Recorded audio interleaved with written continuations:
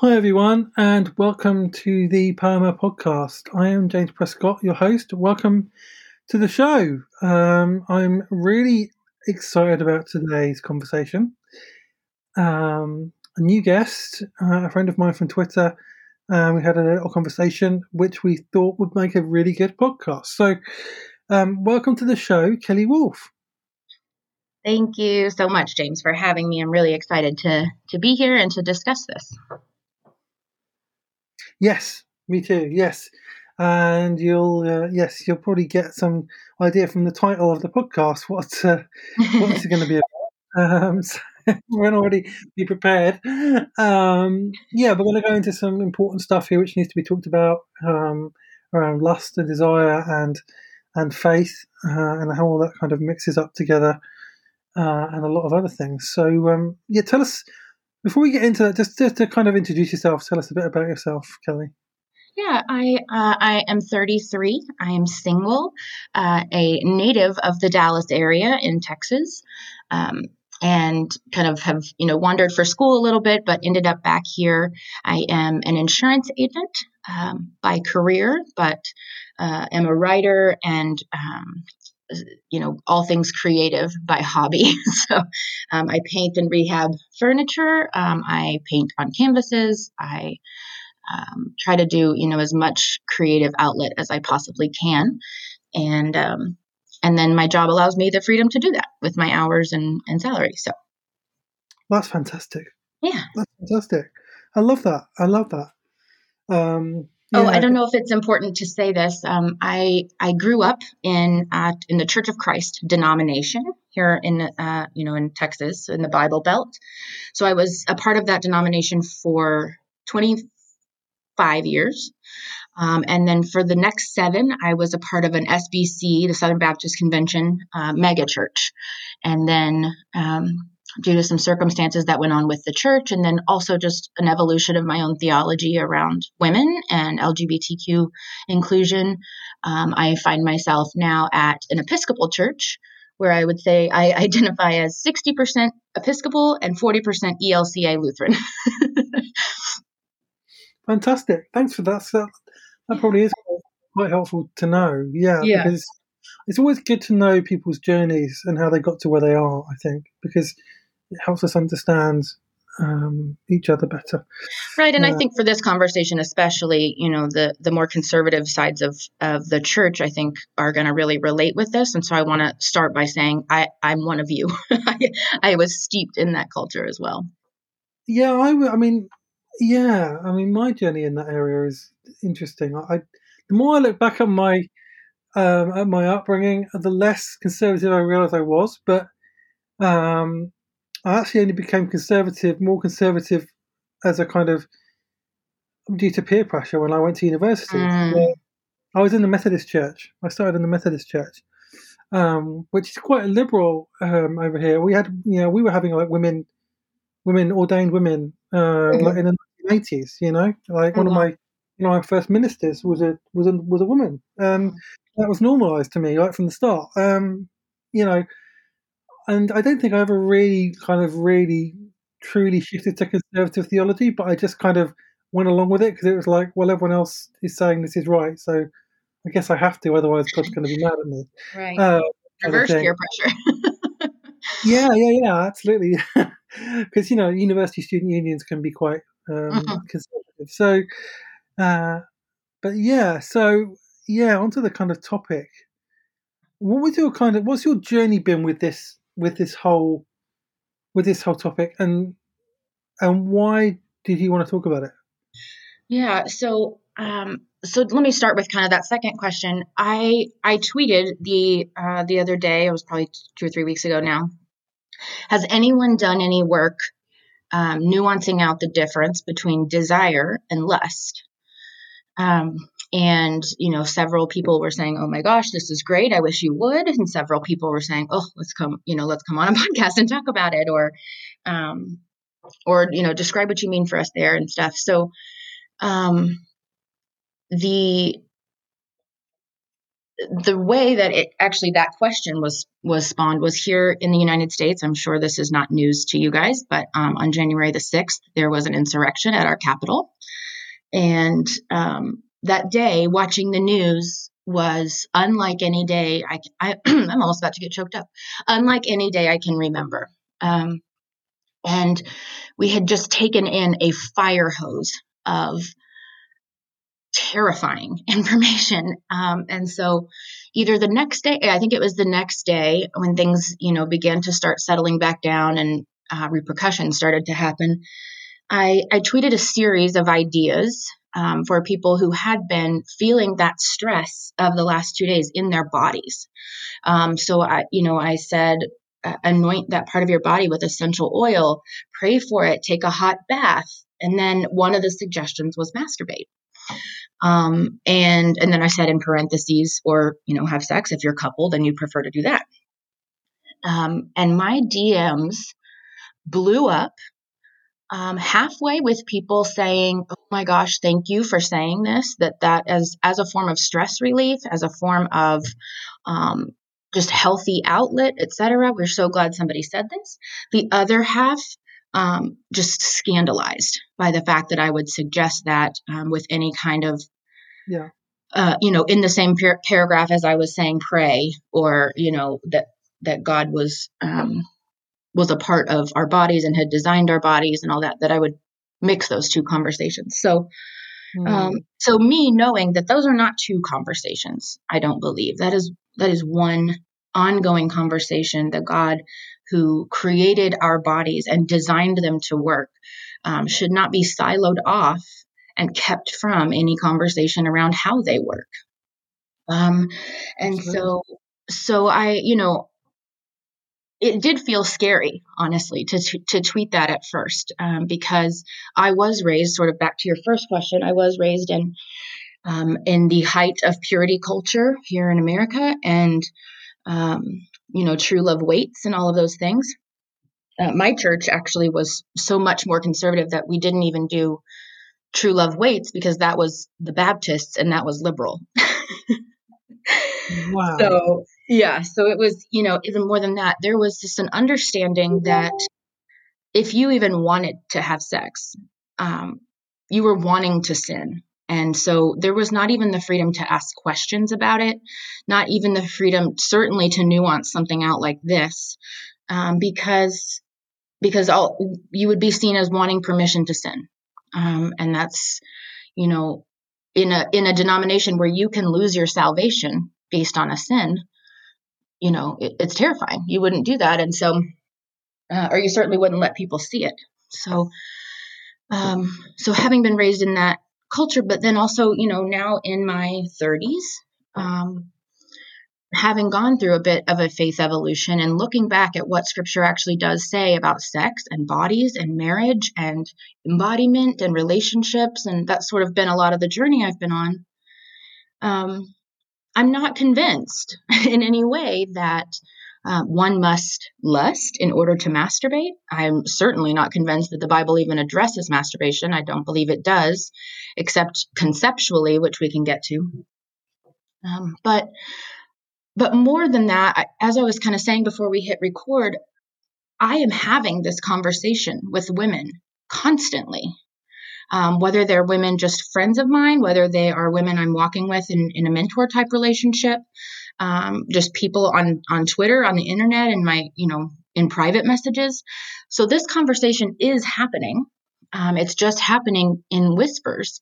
And on top of that, they're doing it. People are doing it. And so they're just doing it in a way that is full of shame and full of secretiveness. And so, to me, I don't believe that anything good can flourish when it's secret. The light has to hit it. And so I was wondering if there's a way to have this conversation that can spread liberation and grace instead of shame around the idea of lust and masturbation and bodies. Absolutely. I agree. We do need to talk about it. We do need to be more open about it. I've done a lot of embodiment work in the last year or so. I had an embodiment coach for about 4 months, and Wow. still still speak to them quite regularly, and You'll have even to message me about that after we are done recording. I'm very interested. she was a guest on the show. Jamie Lee Finch was a Oh, guest on the. oh, oh, okay. Great. She's fantastic, and done a lot of work. Yeah, I mean, a lot of people have done a lot with Jamie, but or embodiment coaching of some kind. Because Yeah. I think for me, I learned to talk to my body as a person, Yes. listen to my intuition, listen to my desires, be connected to all of them, and own them and say that's okay. Has detoxed me a lot from kind of purity culture. I remember, and I think I've said this on the show maybe once or twice, that I had a conversation with Jamie, and we're uh, talking about sex, and I don't remember what she said, but I remember I was going to be saying something, and I couldn't say the word. I couldn't say the word sex. Mm. My mouth was open, ready to say it, and I couldn't physically get the air out of my lungs to say it because I literally felt my brain send a message to stop me saying it. Yeah. I was like, oh my goodness, like purity culture has done this to me. It's enslaving. Like it's a psychological thing. It's like, and I've been doing internal family systems therapy, which has helped kind of unlearn that and kind of get rid of that, which is, that's been quite liberating. But still, it's still a battle, and it's still like you're talking about masturbation. It's like that's still a. I still feel uncomfortable saying that word and talking Hmm. about. This is a I'm guy. playing it cool, like it's not bothering me, but it is. It feels awkward. Yeah, and because that's what we've been trained to think, and that it's awkward to talk about, and you shouldn't be talking about it, and but yeah, I mean, we're human beings, and we're built with, our bodies have desires, our bodies have needs, Yes. um, and we can't just ignore. And like, I guess purity culture kind of trains you to think that your desires are evil, and that anything that you desire or that your body desires or needs is evil, Right. uh, and Well, it sorry, go indoctrinates you ahead. psychologically into that, and it's really damaging. It really is, and here's the, as I was kind of teasing out a little bit on Twitter that night, I had been raised with this definition of lust: um, anything you are willing to sin to get. So it doesn't have to be related to sex. It can be chocolate cake, or it can be wine, or it can be money. People don't talk about that one a lot, um, but specifically around the idea of sex, when Jesus says, if you look at a woman with lust in your heart, you have committed adultery with her already. Looking at the original languages there, um, the idea there is, if you're looking at a woman and you're already making plans, you're already thinking, what's a hotel room we could get? Or how can I get her attention? Or this is what we would be doing together, or something like that. So if you're willing to actually sin to get it, not just imagine, um, then I think there is a fine line there, with between lust and desire. But I still won't go as far as to say, so then you shouldn't do it. Every time I open my mouth to speak, I could end up lying, or I could end up gossiping, but it doesn't mean I don't speak. It just means that I grow in grace, and I repent when I need to, and I walk in faith that God is not arbitrary and punitive and angry at me all the time. And so that's sort of the place I'd like to get to with um, our bodies' needs, but also the way that they're designed. So in God's goodness and in God's generosity, and I'll speak to this primarily for women. Here comes another word we're going to be uncomfortable with. God designed the clitoris with 8,000 nerve endings in it, which is more than a penis has. And it serves zero reproductive or evolutionary um, purpose. It is strictly for pleasure. Um, and even the female orgasm is not necessary for reproduction. That to me is God saying to her daughters, I love you. Let me just give you this good thing. Um, it's not needed. It's not, something that you get to enjoy because you also have to do X, Y, Z. Um, it is just purely generosity. Yeah. And I actually heard as well, somebody tell me once that women's sex drive actually goes up after menopause. Like, Yes. so Yes. they want sex more. Their bodies want sex more after they can't have children. Right. Like, so they can't have children anymore. So the idea that it's the sex, the idea of the idea of sex is just to reproduce is Right. just Well, and women being multi-orgasmic, even if men aren't. So the idea that a woman could keep going when the actual sexual intercourse has stopped, all of these things are just evidence to me that God, in God's goodness, um, was generous and kind, and also that is just a way that I accept love from God. That God designed my body in a way that it can experience intense pleasure. And so, part of this is sort of wanting to come against that slippery slope theology, better safe than sorry kind of theology. So whereas we would say, the Bible doesn't speak to it, doesn't say you can't specifically. So we'll extrapolate lusting, or we'll extrapolate whatever other,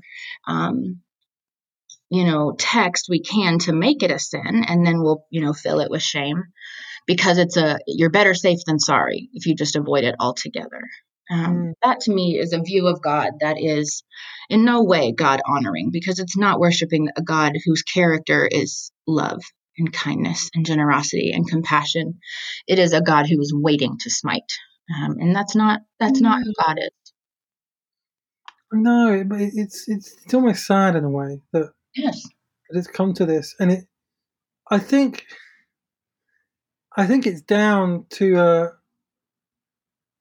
we don't like to talk about sex and stuff, and I don't know how much of that is from purity culture and how much of that influenced purity culture becoming what it was. In that, Yeah. because sex is always a difficult thing to talk about, even without purity culture.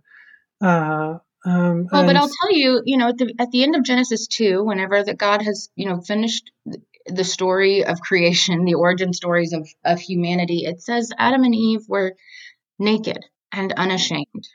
And whatever you believe about Genesis, and whether it was, historical fact or whatever, there is something to be said for the fact that there is no shame around their nudity, or their bodies, or the idea of sex, before sin enters the world. Sin and shame are not of God.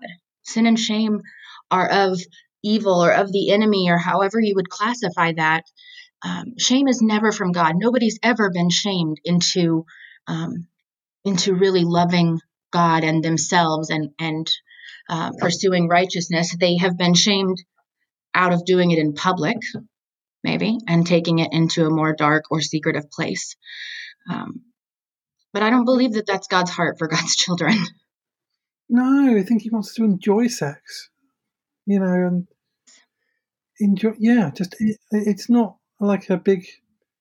It's not like a big thing. There are some people who don't want to. I have friends who don't want to have children, women and men, and that's okay. You don't have to want to, you don't have to have children. There's no prerequisite saying you have to have children. If you want children, have children. If you Right. don't want children, don't have children. It's not a command or a measure of character, or that's one of the things that I disliked that in the Right. church, was like it's a measure of your character, but as to how soon you can get married and have children. Like, so if you can't do, if you're stuck single for a long time, that means you're not mature. It means you're selfish. It means you're childish. It means Yes. you don't quite fit. Or that God doesn't love you as much, or you've done something wrong. And that is completely just wrong. It's A lie unethical. from the pit of hell. Yeah. Yeah, yeah, lie from the pit of hell. Yeah, it is. Like, some people don't want a partner. Some people, we know about the asexual spectrum. I've talked Yeah. with Jeff about that on this platform. He's a mutual friend of ours. Like, some people don't want a partner at all. Some people don't want to have sex at all. Some people are happy to go through life on their own. That's totally Yeah. fine. There's nothing wrong with it. It all belongs. Or due to Uh, your trauma or past wounds, if you just can't get there, if you can't have sex, or if you don't even want to go into a relationship, either with someone of the opposite sex or of the same sex, all of those things are just fine, and certainly within the purview that God has given God's children in deciding what family looks like for them, whether that's their friends, whether that's the community that they surround themselves with, or whether that's an actual nuclear family that may look however they want it to. The part of this that I think is interesting. So I asked someone, I won't name them, but he is a part of my old church, the Southern Baptist church I was a part of. I told him I was going to be coming on here and what we were going to be talking about. And he gave me every single party line I was expecting and that I had heard. It's better safe than sorry. You better not go on there and write a blank check for everybody because it can be dangerous for some people. You don't want to be the one giving permission to sin, etc. And I'll just say this: the Bible never, not once, says that orgasms are supposed to be had only in a marital context. yep, I agree. Culturally, it does say, it does talk about sexual immorality, but there's 100, if there's 100 people, there's 100 views on what is actually immoral when it comes to sex. Is that taking? Is that pedophilia? Is that, conquering? Is that lack of consent? Or is that, engaging in sex outside of an actual legal marriage? I don't know. Is it engaging in sex with more than one person at a time when you're not, monogamous and committed? All of these things are ideas presented by biblical scholars as to what sexual immorality can mean.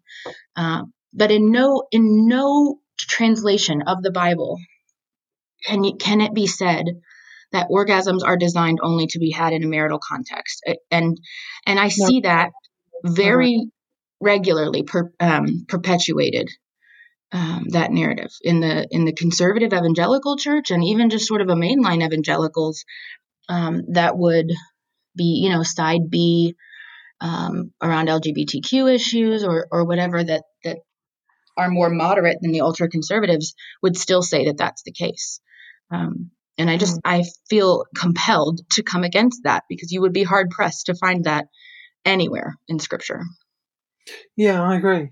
And I mean, my view on the whole sex before marriage thing has completely changed. I grew up in the church. Basically, it was just a given. I didn't even look at theology. I was just told that's how it is. With God, and that's it. So I just accepted it again. Uh, and that was one of the big things I had to unlearn. That. And I looked at history. I looked at hold on a minute. People only started getting married for love about 150 years ago. Right. Before that, it was only rich people that got married because they're the ones that can afford to get married. So for thousands of years, there were people who probably were, some of them were Christians, probably, who weren't married but had life partners and probably had children and that kind of thing. And they didn't have a wedding ceremony or have a legal document or a ring or so. This whole idea, and when you look at marriage in the Bible, it was kind of a way of maintaining society, Yeah, it was a political or a property, kind of financial yeah, decision most of the yeah, time. like a baby factory for the Roman Empire kind of thing. Yeah, or even back in the days of, Solomon had 300 wives and 700 concubines. I Yeah, don't I think can't that, we even. can't say biblical marriage here when we're talking about that because the Bible speaks to all kinds of, Yeah, and I would say that is sexual immorality. I would say that, but still having, Solomon was blessed by God with more wisdom than has ever been given anyone, I mean, I you can't know, even comprehend a man having 1,000 different partners. like, I just can't get my so and but so but many of those wives were political distinctions. So Israel gets to stay on top, gets to stay politically in power if, he is married to, the king of XYZ's nation, Yeah. their daughter, right? And so Yeah. he collects wives like he collects political power. And Exactly. so Yeah. that just speaks to what you were saying as far as people marrying for love and even sexual attraction being a part of that very recently. It was, in fact, the studies of the female orgasm started in the 1950s. Wow. So either it wasn't getting done, the job wasn't getting done, or um, it was such an anomaly that women could enjoy sex. It was just a duty that they had to fulfill, right? And that is to me immoral. That to me is that a woman would have to just endure under something that she wasn't enjoying. That's traumatic. Yeah. And so to say that women don't enjoy sex is, first of all, patently false. Or that women's sex drives are lower than men's, I would say, is patently false, and certainly not by any large scale. Yeah, I agree. I agree. And the whole idea of married, like that you have to be married to have sex, doesn't really work for me. I mean, even when you look at, I have relatives and friends who are not legally married, but Sure. they are life partners. They've been together for years. They have families and they're happy and they have a really strong relationship. And there's a oneness there, but Yes. and they don't need a legal document or a ring to show that. It's in the relationship. The energy between them is the relationship. That's what they've created. Right. The love between them and everything. And so And I think it's yeah, important to talk about, if we're going to talk about what sexual immorality is and isn't, and whether or not that can be, deputized into this conversation. I think it's important to talk about what sexual morality looks like. yeah. And to me, we have two really solid litmus tests in scripture. And the reason I keep bringing up scripture is because I want this conversation to not just impact those who don't need scripture in order to be convinced, but also for those who would say, well, prove it. And for those who would say, prove it, I want to continue to appeal to the fact that that you won't find this in scripture, or that this is what it says. Because I think that's important. This is not just that I want to release people from shame if they agree, because the people who disagree are still doing it and are still talking about it. They're just doing it in shame, and that's heartbreaking. Two litmus tests, I would say. When Jesus says that, the man comes to him and says, "What is the greatest of all your commands?" And Jesus says, "What do you think it is?" And he says, "Love the Lord your God with all your heart, all your soul, all your mind, and all your strength, and love your neighbor as yourself." And then Jesus says, he agrees, and he says, "On these two commands hang the law and the prophets." Mm, On those two things, you can summarize the Bible. You can summarize God's heart for God's children. Love God, love neighbor. exactly. Um, and if anything in the commands of God leads you to love God less or love neighbor less, you have misinterpreted. um, and so I would say that things like neighbor love, so not just consent, but going further than consent, which I believe Nadia Bolz-Weber talks about really well in her book Shameless, but going towards concern for the other, when we're talking about sex, not just masturbation, obviously. That's important. And if I am imagining myself in a sexual scenario with someone, maybe let's say who's single, just so we have no qualms, from anybody, someone who's single, or someone who I don't even know, who my mind has just sort of concocted, right? And I'm imagining that. If that imagining leads me to degrade the opposite gender, leads me to be fantasizing about disrespectful or degrading acts, if it leads me to a greater propensity to see sex as a conquering, or I'm going to take my power back, or anything like that, yeah, I think that we have issues there with morality. And I still would say sexual flourishing, just like emotional flourishing and mental flourishing, is a journey, and it's one of maturity. And for many of us, that maturation has been stunted because we've been told not to even talk about it. And so we're growing, and God is not a God who is waiting to smite. And so there is grace. There is grace to grow and to learn. And I'm not saying there's grace if you want to, take somebody without consent. I just mean if your mind, lingers on a thought a little bit too long and it goes a little bit too far, that doesn't mean you should never try again. That just means, just like I said about speaking, if I happen to tell a lie in our conversation here, it doesn't mean I should never speak again. It means I should walk in repentance and try to do better next time.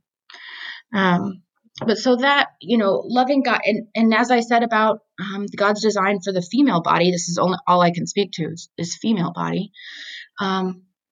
It does lead me to love God more. I can finish masturbating and say, thank you, God. That it doesn't have to be that then I clean myself up and I, not literally, I meant my actions. And I can go back to God when I'm acting perfectly again. No, I believe God's there in the room. I believe God has designed my body to do exactly what it's doing. And at the end, I can say, thank you, God, for the way you designed my body to work. And so that, it does lead me to greater love for God. Thank you, God, for certain body parts. Thank you, God, for orgasms. Thank you for sexuality. Imagine a life that had been designed devoid of sexuality. The world would be quite different. And so loving God and loving neighbor, the other litmus test that, in fact, I want to give credit to Jenna DeWitt. She, in our conversation that we had previously, brought up the fruit of the Spirit. And I think that's another important litmus test, that against those things, there is no law. And so if this act is leading you towards greater love, greater peace, greater joy, greater self-control, by all means. But if you notice that it is not bearing good fruit, or if it starts to bear the opposite, addiction, or a general, misogyny, or the way that you view other people, then yes, we have a morality issue with the way we're practicing our sexuality. And I think that should be addressed. But in this conversation, what I don't want to harp on is all the ways it can go bad and become a sin. Because I think liberation is important here. And if I want to find a way to speak grace and to speak hope into the people who are already doing this and who are talking about it and saying these very similar things, but just behind closed door and in a whisper. And so, like I said, I would like to shed light, to bring God into the conversation instead of it being, quote, dirty or inappropriate. It's not inappropriate. Our bodies are designed to work this way. God did that. God did not turn his back for a second and then be like, whoa, who put those there? God did this intentionally. And so, that's just sort of the two litmus tests I would look to. And I want to actually back up to love God and love neighbor, because the end of that is love self. Love God, love neighbor, love yourself. And I can tell you that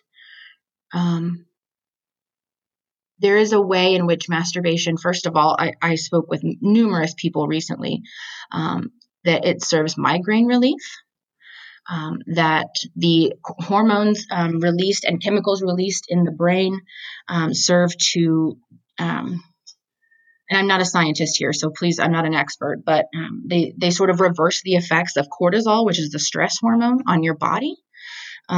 Certainly it can be used as sleep aid, or, the ability to find a release and then go to sleep.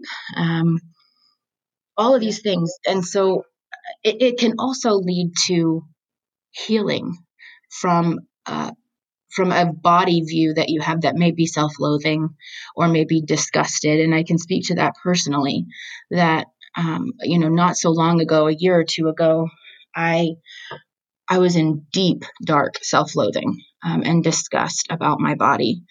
And through the last year or so, I have found freedom from that. And part of that is because I began to appreciate my body for the way it was designed and to worship God for the way it was designed. And when I married those two ideas, it was hard to be disgusted. And then, like you said, my body is not an it, it's a person. It is me. And so I would refer to her as she, right? And so my body, thank you to my body. She has served me well today. She is good and holy and sacred. She bears God's image, those kinds of things. So just summarizing, love God, love neighbor, love of self. And then in that same token, I would say that in the same way that I wouldn't come on here and write a blank check for people to pursue wine or money at all costs or anything like that, I do want to just say that their sexual addiction is real. Pornography addiction is real, and we haven't addressed pornography much in this conversation at all, and that's for a reason, because I don't think the two are mutually inclusive. They do not need to be equated with one another. The masturbation and pornography, but that is, it is a possibility, and so I do want to exhort people to wisdom and to self-awareness, knowing your propensities for maybe addiction or for self-medicating or whatever it may be. So that's sort of where I would leave an exhortation to wisdom there. Yeah, and I agree with everything you said, really. Yeah, it's about loving others, loving yourself, honoring the divine in what you do. And yeah, those other things that you mentioned at the end, yeah, they can be unhealthy, they can be damaging, they can be ways of they can become ways of avoiding the pain, avoiding dealing with what you're processing, which is not healthy, because we need to process our grief and our pain and our trauma. And we need to actually do work on it to get free of it, rather than medicate it with other things. And I still wouldn't look at that through the lens of sin. I still would say that that's a lens through which, it's not just sexual health, but it's emotional and mental health. Yeah, absolutely. That should be taken into consideration. It's a health issue, I would say, more than it is a sin issue. Yeah, that's right. I agree. It's not. Exactly. I mean, the neurological effects of some of those things is not necessarily is not good. Right. That's really what I was kind of focusing on. So yeah, this has been really, really great. I think, yeah, lots of wisdom. And, thank you, Kelly. I don't speak out of any kind of, like I said, expertise or anything like that. I think that actually lends more credibility to the conversation, because it is being had by just lay people, by regular human beings that are trying to, walk a life of faith and honor God or honor Scripture in some cases, or honor your own personal sexual ethic. I think this conversation can go a long way to creating and helping form your own personal sexual ethic.